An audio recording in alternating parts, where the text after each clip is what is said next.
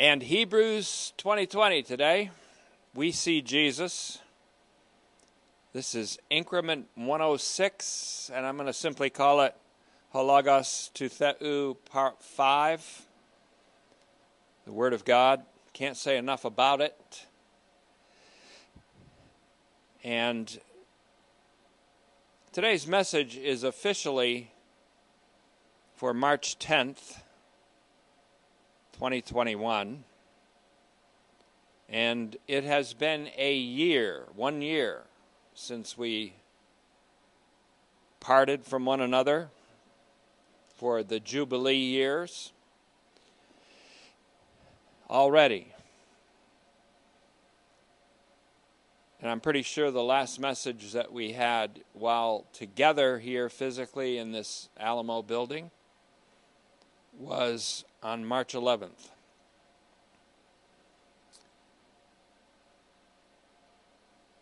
We'll have a word of prayer. Father, we thank you for your unrelenting fidelity, mercy, love.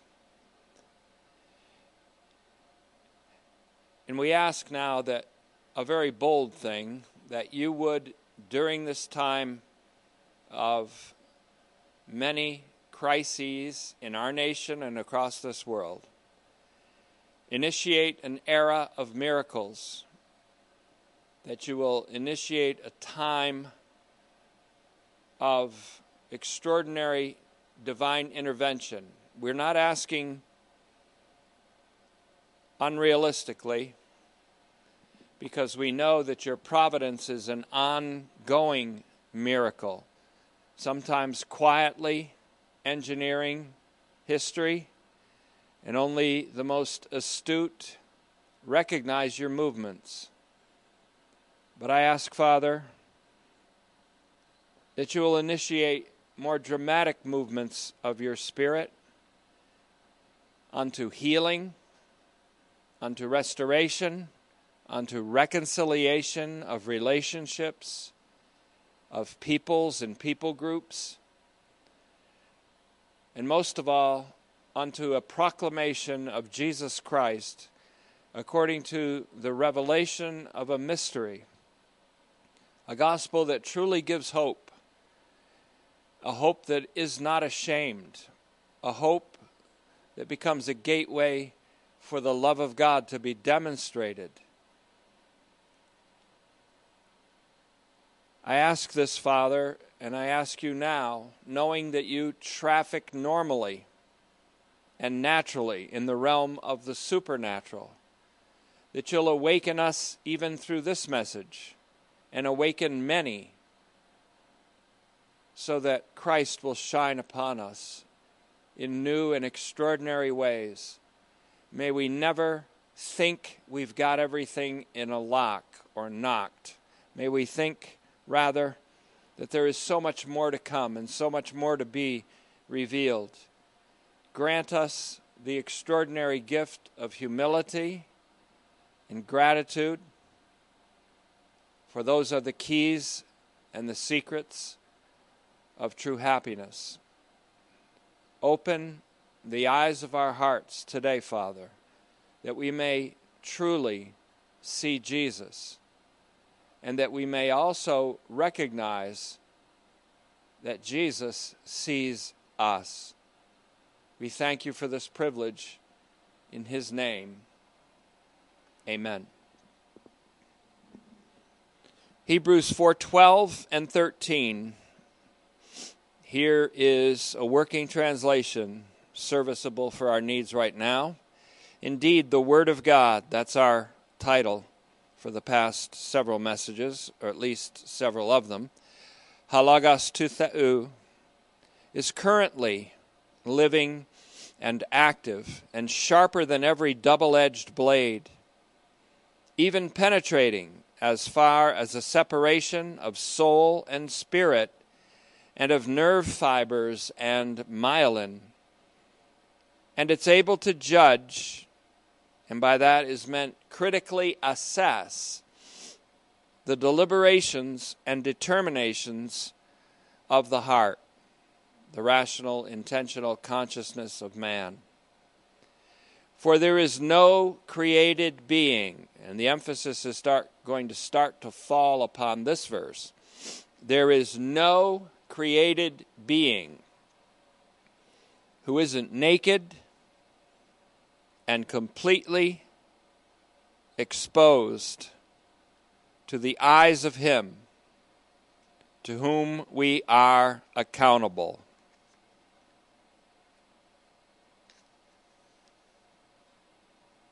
A more detailed translation of that verse begins in verse 13 with, "There is no created being that is hidden from His sight." Our series is called We See Jesus. Here we have the patent declaration that Jesus sees us in a way that only a divine person can see us. Only a divine and human person can see us. Again, the emphasis will fall more heavily on this verse. There is no created being that is hidden from His sight. Everything and every being in creation is naked and exposed, laid bare to the eyes of Him to whom we are accountable, to whom we will give an account. Now that word logos, for word, referring to the Word of God, in Hebrews 4:12 is also used in 4:13. Only it's translated differently, and it means account, an accounting or giving an account. So there is a play on words, and there is a connectedness of these two verses. The Word of God in verse 12 and the account that we must give to God. Both are translated as logos. And I think as we go along in our exposition of this, we'll see just how that connection has meaning and application to us. Now, since the Word of God is living and operational in an ongoing way, as the tenses make clear in this Hebrews 4:12, we can easily surmise from it that it is vitally relevant and currently operational on the level of our own time. I even have something that is an abbreviation I use in my notes for on the level of our own time. I call it ATLAT, on the level of our time. And we dealt with that at the end of Revelation. In fact, I think Revelation 5:14, the 514th increment of Revelation, I believe, has to do with just that, on the level of our time. And there are many linkages in that message. I recommend you might want to listen to it if you wish. Revelation 5:14, many linkages to our present series in Hebrews. There's a lot of commonality between what was going on when the churches in Western Asia received the Apocalypse of John, and when the church, wherever it was, possibly even in Judea or in Jerusalem itself, that received the message or the homily called Hebrews. There's a lot of commonality. One distinction is, in Revelation we hear of many martyrs, people that have already been executed, slaughtered, butchered, killed for their faith and for the maintenance of their testimony, maintaining and holding on to their testimony of the Word and of the gospel of Jesus Christ. And in Hebrews, we have Hebrews 12:4, many had not yet resisted sin or resisted the compromise of their testimony to the point of shedding blood. So there is that distinction, showing that Hebrews may have been written just slightly earlier than Revelation. And I think Revelation was written pretty much right on the cusp of the events in AD 70 and the catastrophic events. But during times of catastrophe, there's also a counterbalancing of divine miraculous intervention. The ultimate, incidentally, speaking of miracles, the ultimate restoration of all things is going to be a miracle of grace. There's not going to be any human or social or political or military means of bringing that about. It's going to be brought about by a fiat of divine miraculous grace. And we're already in a time in history where sometimes history being brought up from declines can only be brought up by the intervention, miraculous intervention of divine grace. And in miraculous interventions, that which is normally providential and often undetected emerges into something that's far more dramatic and seen even by eyes of people who are unbelievers. I'm not sure exactly why I said that today, but I've been meditating on it and thinking about it, and maybe it's because I have in my soul an inherent hopefulness that's connected to a faith that God has ignited in me, I guess. I guess that's what it is. But since the Word of God is living in operation in an ongoing way and on the level of our own times, we can easily surmise that it is still vitally, crucially relevant on the level of our time. Even though our specific historical situation differs from the situations into which the Word of God was first spoken during the time of the actual writing, for example, of the New Testament. Though historical and cultural scenarios change, in fact, they're quite always in flux, the Word of God remains the same, as does the accountability of the creature to our Maker. I'll say that again. Though historical and cultural scenarios change, the Word of God remains the same, as does the accountability of the creature to its Maker.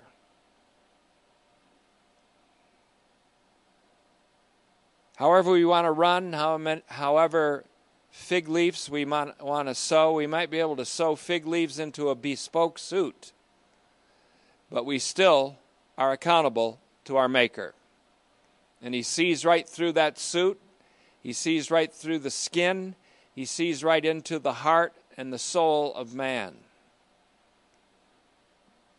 God isn't at all interested in the epidermis color like people are today, who are not only superficial but racist. They believe in a racist theory of history. All racist theories of history fail. There's no way to view history properly through the lens of race or of racism. One thing you can be sure of, God sees right through the epidermis into the deliberations and determinations of the heart. And another thing that's very sure, all of us are accountable to Him, even if you don't believe in Him. You think that moves God? That you don't believe in Him, that you don't believe in His existence. Whether you believe in His existence or not, you're accountable to Him, and so am I.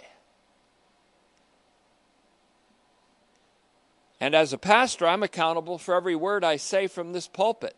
And there are many times I've said words that have been not directed by the Holy Spirit, and He takes me to task in prayer afterwards, or in sometimes days afterwards.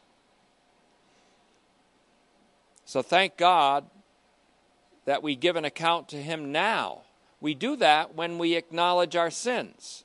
We give an account of ourselves when we sin. Otherwise, we live in self-justification.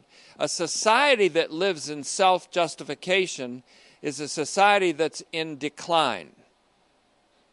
A civilization, so-called, that lives in the self-deception of self-justification is on the decline. A society that lives in self-justification deceives itself and lives in such a self-absorption that it becomes a narcissistic self-love. And a culture of narcissism, as Christopher Lasch once famously called it in his book, a culture of narcissism is on the slide and is sliding down a mudslide like an otter. And that is what 2 Timothy 3:2 calls lovers of self more than lovers of God.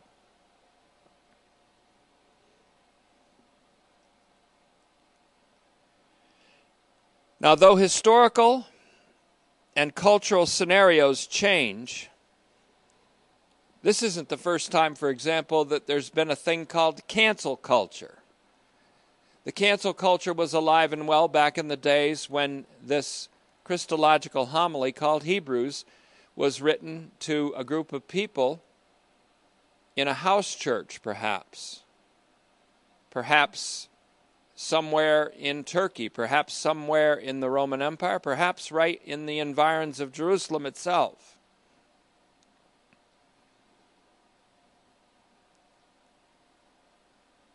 Paul was certainly canceled. The whole city of Jerusalem wanted him dead.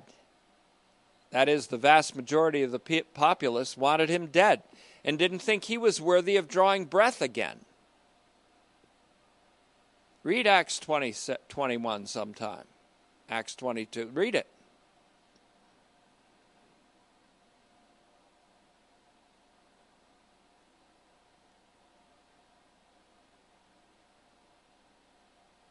Cancellation even took the form of crucifixion of the Son of God.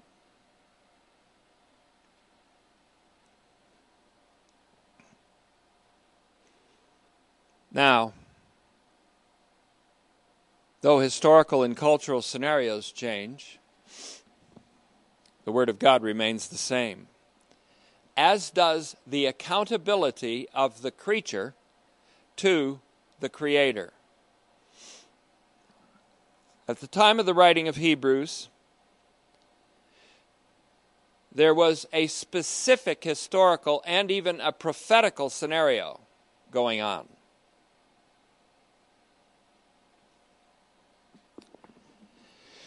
In fact, there was a great division occurring between the temple and the community of believers, community in Christ.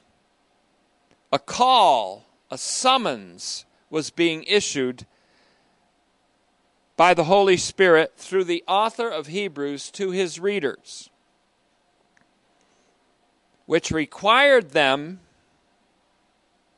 to spiritually distance from the physical temple with its ongoing system of sacrifices. It was called the first system in Hebrews 10:9. I suspect the many uses of the word second, deuteros, D-E-U-T-E-R-O-S in Hebrews, deuteros, I think the accent would be here. The many references to that show that Hebrews has an affinity with the book of Deuteronomy, or the second giving of the law. The word, the second, for example, in Hebrews 10:9, a second system or a second reality determined by the sacrifice of Jesus Christ took over the first, the protos system. And the first was canceled to bring on the second. A whole new way of living, a whole new and living way had entered with the self-sacrifice of Jesus Christ. We're going to look maybe controversially into Hebrews chapter 10. I'm kind of going off script today, so the notes for today's message might not match the audio if you're listening. But The great sacrifice and the once and for all sacrifice of Christ brought forth something that's a new and living way. And again, I say there's a controversy in Hebrews 10:22, for example, where it says our bodies washed with pure water. Let us draw near with our bodies washed with pure water. Now, many people want to relate that to a sacramental and traditional way of viewing it, and that it refers to baptism. Now, I'm not saying that it doesn't allude to it, but I may suggest something a little more controversial. What if it doesn't? What if the new and living way doesn't have to involve water baptism? What if it doesn't have to? What if the bodies washed with pure water rather refer to the bathing that the priests had to go through with pure water before putting on their priestly garments and serving in the temple at the altar? What if there's an allusion to us being washed by the pure water, our bodies or our whole beings being washed by the pure water of the Word of God, the sanctifying Word of God in Ephesians 5:26, by which we are made clean in John 15:3 through the word that was spoken to us by Jesus Christ, made clean. And what if the water of the word is being spoken of? What if the water of the word is referring to the procession of the Holy Spirit from the throne of God and the Lamb as a crystal clear river of life? What if we're talking about us being bathed, body, soul, and spirit by the word there, and able to enter into the heavenly Holy of Holies as a new era of priests, a new kind of priesthood under a great high priest after the order of Melchizedek? What if it's saying that? What if it isn't talking about a sacramental interpretation of the Scripture?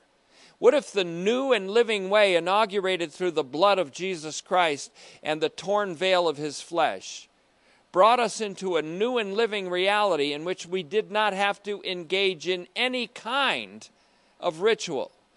What if that was the case? I'm just suggesting that. I'm just suggesting. The deuteros, the second. Deuteros is also used in Hebrews 9:28. He who appeared once and for all at the junction of the ages, to put away sin by the sacrifice of himself, he will come a second time, deuteros, a second time, without sin, meaning without having to deal with sin, because he dealt with it once and for all at the junction of the ages at the cross. Once and for all, with salvation, it says, for all who are waiting for him. You say, well, that just means a group of Christians who are waiting for him. No, the Bible says elsewhere that all of creation's waiting for him.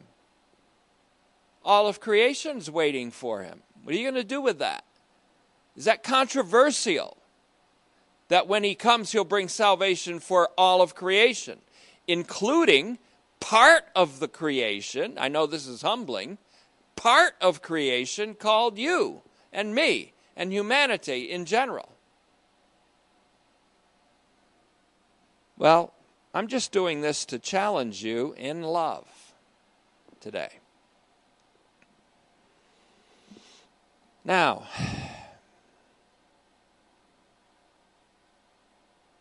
getting us back down to the earth to walk on terra firma and look at the historical situation into which Hebrews was spoken, at the time of the writing, I'm repeating, there was a great division between the temple and the community. A summons was being issued by the Holy Spirit through the author of Hebrews called a heavenly summons in Hebrews 3:1.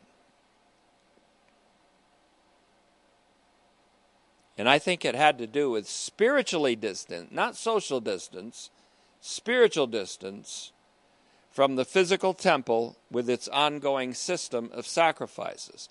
And because I believe this was written before AD 70, there's actually a warning about physically distancing from the temple, because the temple was going to be destroyed, and the destruction of the temple was forecasted in a speech act, a kind of living parable and forecast when Jesus himself cleansed the temple. That was more than just kicking over a couple of money tables. That was taking over the temple in what would have been considered by the Pharisees at that time an insurrection that demanded the death penalty. He took over the temple complex with his disciples. And what happened as a result of that was the cessation of sacrifices, a cessation of sacrifices. Now, this was symbolic of two things. The cessation of animal sacrifices because of the once and for all and forever sacrifice of Jesus Christ on the cross in AD 30, and the cessation of animal sacrifices in AD 70 that would have been necessitated by the destruction of the temple, and by the fulfillment of Jesus' words in Matthew 15:14, where he says, "Woe to the blind leaders of the blind." Blind leaders of the blind. Kind of like scientism leading its sycophants. The blind leaders of the blind shall both enter into the ditch. They end up in the ditch. The ditch he's talking about there is the valley of Hinnom, called Gehenna. He's talking about the destruction of AD 70. For those who did not, what? Spiritually distance themselves from the temple, and ultimately even physically distance themselves from the temple in Jerusalem and from the first system of sacrifices. Now, we're going to enter into what I call, well, I don't call it that. Lonergan called it that. Many call it that. It's dialectics. I always use the Greek delta when I write it because it's one of the 9 theological functional specialties. Dialectics. And dialectics is when, well, I've said it before. I read Kenneth Wuest. I kind of took his take on Hebrews. I spent another 40 years studying the scriptures since then. I came up with a slightly different viewpoint than Kenneth Wuest. So now Kenneth S. Wuest and me, A-R-K, are in a dialectical relationship. I don't agree with everything, but I can have a conversation with him back and forth. Agree with this, disagree with this. Dialectics, it really yields a lot of fruit. And so a lot of the theologians I studied and people that I studied under, I now have a dialectic relationship with them. And it means it's one of the functional specialties of theology. So I'm going to have a dialectical discussion with Richard Bauckham, with whom I have great affinity on most issues, and whom I admire as a scholar with far more credentials than I have. But we're going to get into this in a moment. This spiritual distancing from the physical temple with its ongoing system of sacrifices was occurring. This spiritual distancing resonates with that which Richard Bauckham described as, quote, the social strategy of the book of Revelation, saying that it is a call to radical dissociation from structural evil. Again, I recommend Revelation lesson number 514. I'm almost positive that's where it was found, that quote. The call of John in his apocalypse to the 7 churches in Western Asia Minor, or Turkey at the time, was a call to radical dissociation from structural evil. I think today we have to have a radical dissociation from ideological evil, as well as from winds of doctrine that are making Christians get tossed to and fro, as well as from the evil doctrines that people are putting together to try to falsely relate the events in Revelation to our present time in a way that causes panic and confusion among believers. I think we have to dissociate ourselves from radical ideologies, whether right or left ideologies, as they're called today. I think we even have to radically dissociate ourselves from any kind of racist or even racial interpretation of history. There's a lot of other things we should radically dissociate ourselves from today. Religious evil. For there is a kind of evil fundamentalism in many world religions. And there is a religiosity even within the camp of Christendom that fails to distinguish between a crass literalism in the interpretation of the Scripture and a metaphorical and figurative style which the spiritual person would recognize in the study of the Scriptures, because the Holy Spirit teaches us, and when He teaches us, He shows us the meaning of parabolic, metaphorical, figurative, poetical expressions. And He teaches us when to take parts and segments of the Scripture that are intended to be taken literally.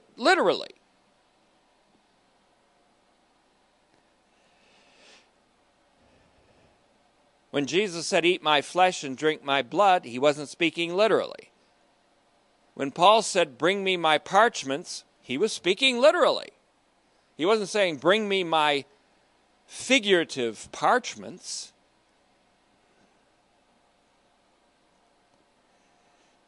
Now, when the Word of God divides between soul and spirit, what it also does is gives us the ability to distinguish between the figurative and the literal.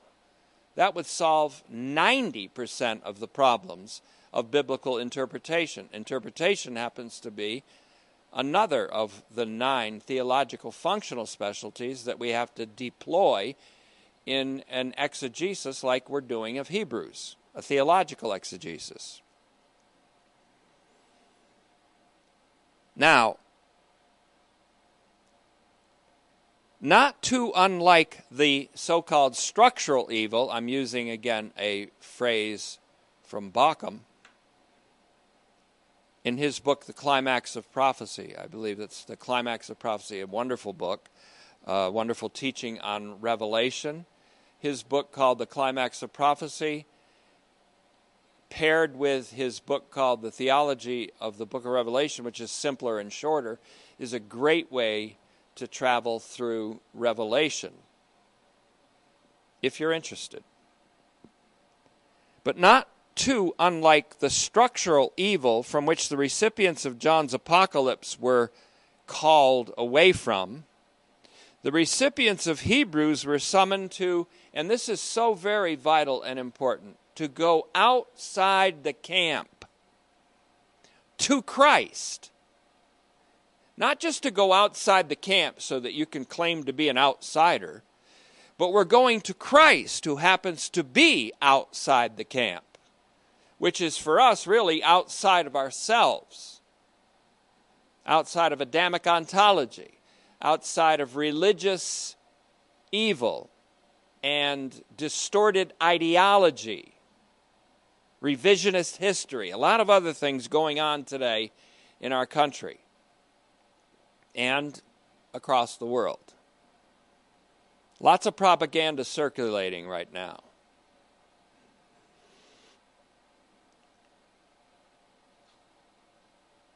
And propaganda is intended to enslave, while the gospel is intended to liberate and emancipate.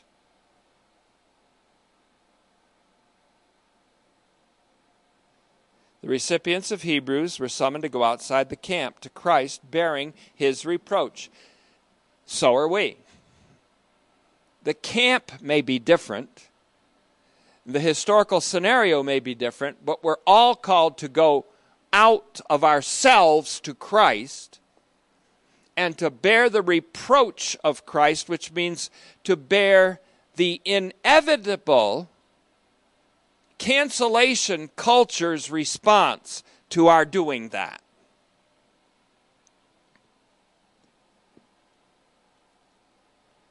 That's Hebrews 13:13, incidentally. The difference between Revelation and Hebrews, as I suggested before, the difference between John's Apocalypse and this heavenly homily called Hebrews, and there are many likenesses, but one of the differences is that the saints addressed in Hebrews had not yet resisted the compromise of their confession or sin to the point of martyrdom or death, as Hebrews 12:4 calls it, figuratively speaking, resisted unto blood, which can be also literal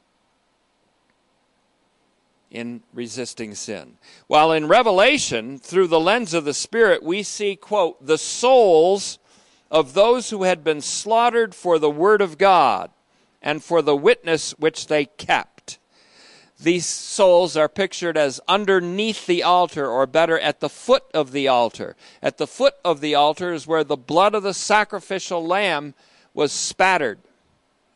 At the foot of the altar is an apocalyptic picture of countless martyrs that had been slaughtered like lambs, like sacrificial lambs, but slaughtered for their faith and for their testimony that they held to and didn't give up. Revelation 6:9. The camp that they were to exit in Hebrews had become a structure of evil.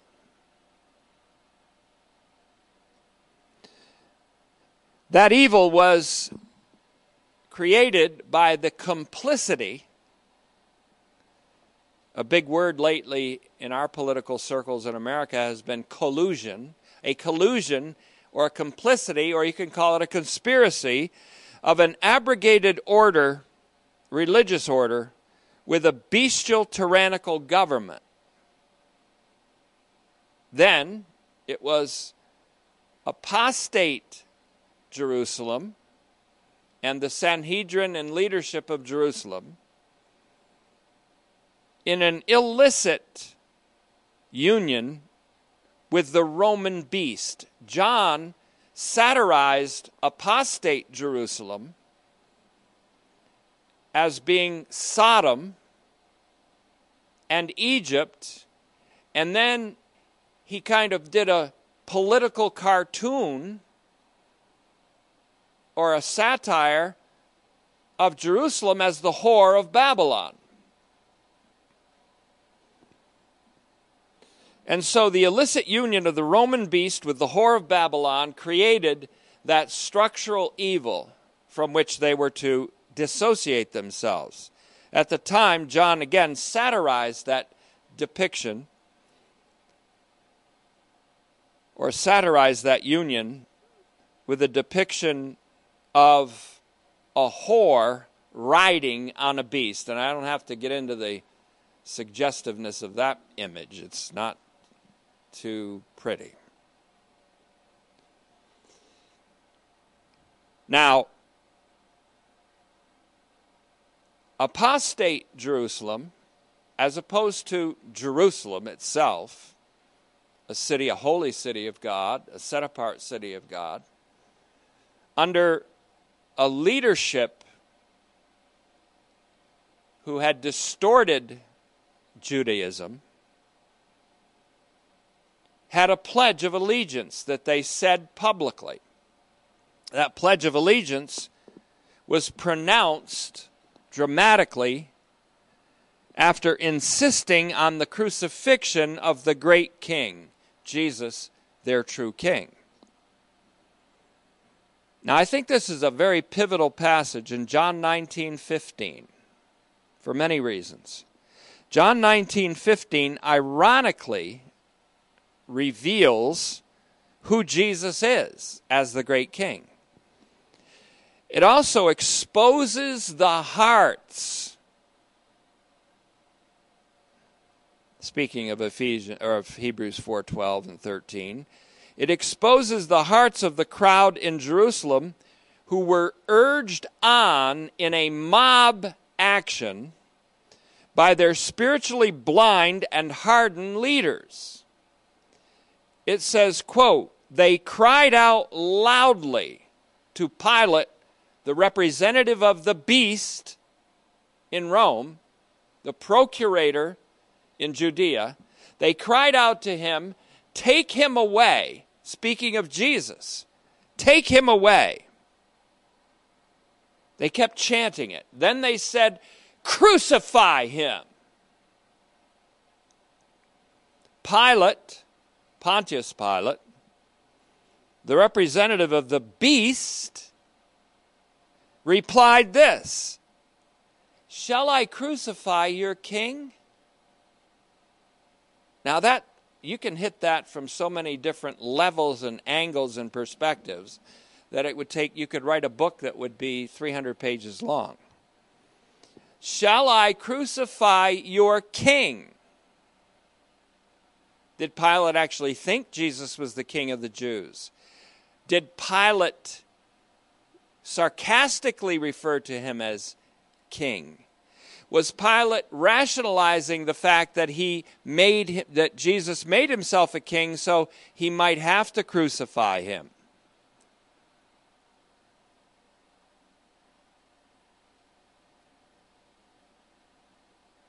Some historical records seem to suggest that Pilate became a believer later on. I don't know. I've never verified that. It'd be interesting if someone could. Take him away, crucify him. So, shall I crucify your king? Pilate had the authority to call for that or not. Now, of all people, the people within that crowd answered him, and they were the archpriests, the high priests. The archpriests answered, we have no king but Caesar. Now, if that didn't reveal a pledge of allegiance and an illicit union of political evil with religious apostasy, I don't know what does. The high priests. Now, why am I accentuating the archpriests or the high priests in John 19:15 who called for the crucifixion of Jesus Christ? Because our passage is ready to go into 4:14 that reveals Jesus, the Son of God, to be the great archpriest who passed through the heavens. And the confession of him is something that we should hold on to. Hold on to the ball. Don't fumble it. And run for the touchdown.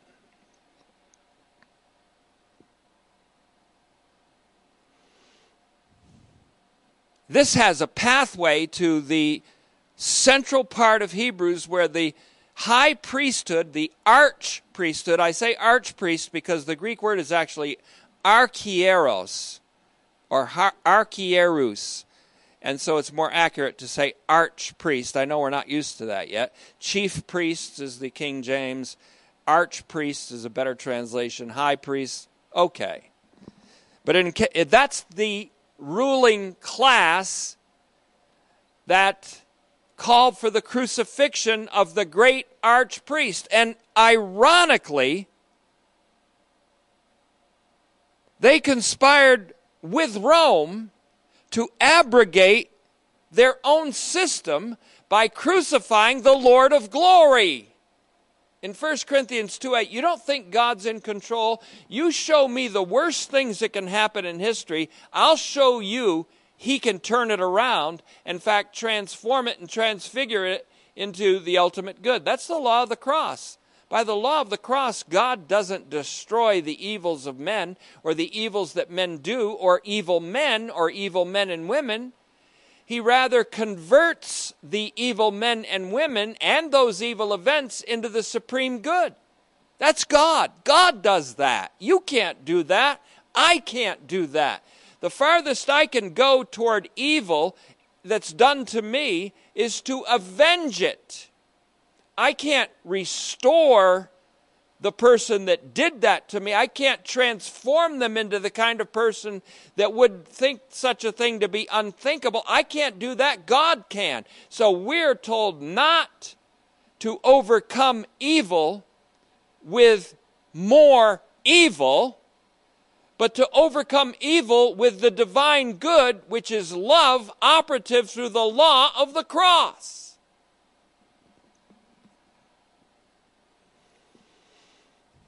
So, I'll close today's message by saying this. Pilate,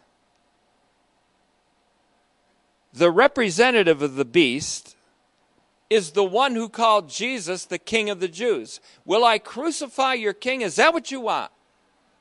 This is the year of the great king, so I like the way this is playing here. They said we have no king but Caesar. But Pilate was so insistent on calling Jesus the King of the Jews that he had a placard inscribed stating just that. Jesus, the King of the Jews. Jesus of Nazareth, the King of the Jews. And even insisted that that placard stating that very thing and proclaiming that very thing be placed on the cross above Jesus' head. And that it would be inscribed in Latin for the Romans to read and understand, in Greek for the Greeks to read and understand, and Aramaic for the Hebrews and the Jews to understand, and the some of the Greek-speaking Jews to understand, for the whole world to understand.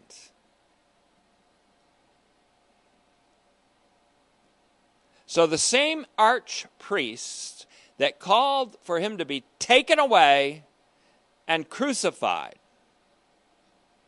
led hundreds of thousands of Jews onward toward the ditch. They're the blind guides. Blind people follow them. Blind people often follow blind guides. Blind guides are sometimes people who claim to have science. They are followed by sycophants that couldn't determine science and distinguish science from a flea. They follow them. They both, Jesus said, end up into the ditch.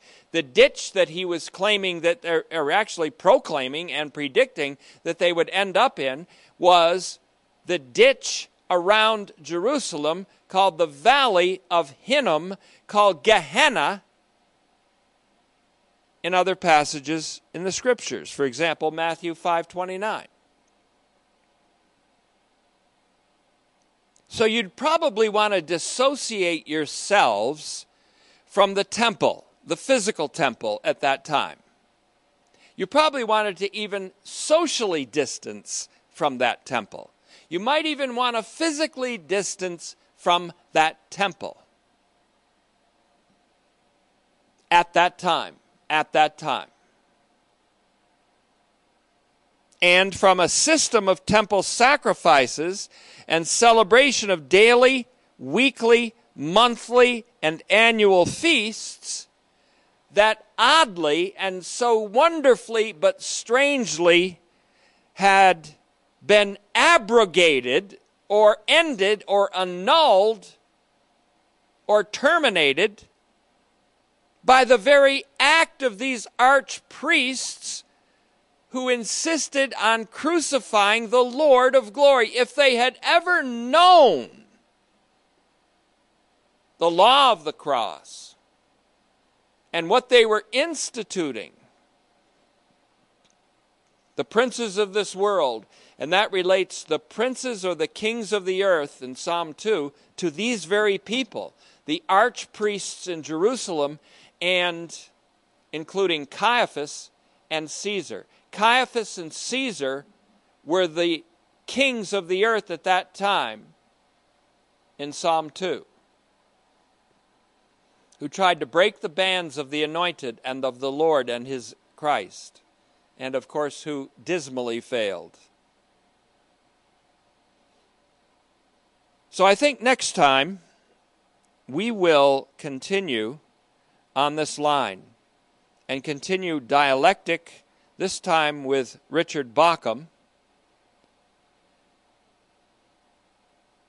and therefore discover just what it was like on that level, on the level of their time, and we'll compare it a little bit to the level of our own time in increment 107, which is yet to come. So, Father, we thank you today for a sprinkling of insights from the Scriptures of truth. May you grant us the grace to dissociate from the lie and to associate with the liberating truth. Free us and free our generation and the generations to come from the enslaving lie, and liberate us by the liberating truth of the Word, the truth that is embodied, personified, and proclaimed in Jesus Christ, your Son. Father, I thank you for your constant faithfulness to provide for families and for individuals and for those in our very own phalanx, and to provide, and you have done so for 1 year in our separation. You have provided. Your grace has provided. May the Word of God therefore continue to go forth freely. May it continue to go forth with the power to edify and build your church. May it proceed with in-depth teaching that truly has the power to change and conform into the image of your Son, Jesus Christ. I ask this for myself. I ask this for those who are hearing this message. I ask this for my nation, my beloved country. I ask this for the nations of the earth. In Jesus' name, amen.